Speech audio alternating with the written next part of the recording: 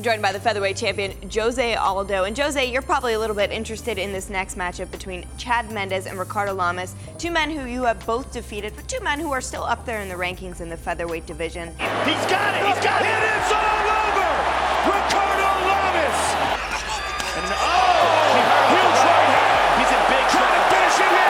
And it's all over! How do you see this fight going down? Então, primeiramente é uma grande luta, gostei. O Ricardo Lamas vem atravessando uma boa fase também, mas como eu falei, eu vejo o Chad ainda sendo o número 1 da categoria, então eu vejo uma vitória do Chad Mendes.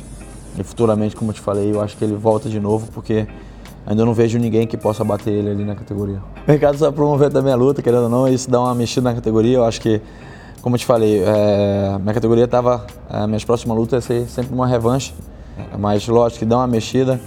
Como o Ricardo Lamas fez um vídeo muito engraçado do Conor, então espero que ele também dê uma brincada com o Chad, que dê uma esquentada, apimentada, que futuramente quando eu possa lutar com um dos dois, a luta seja uma grande luta também.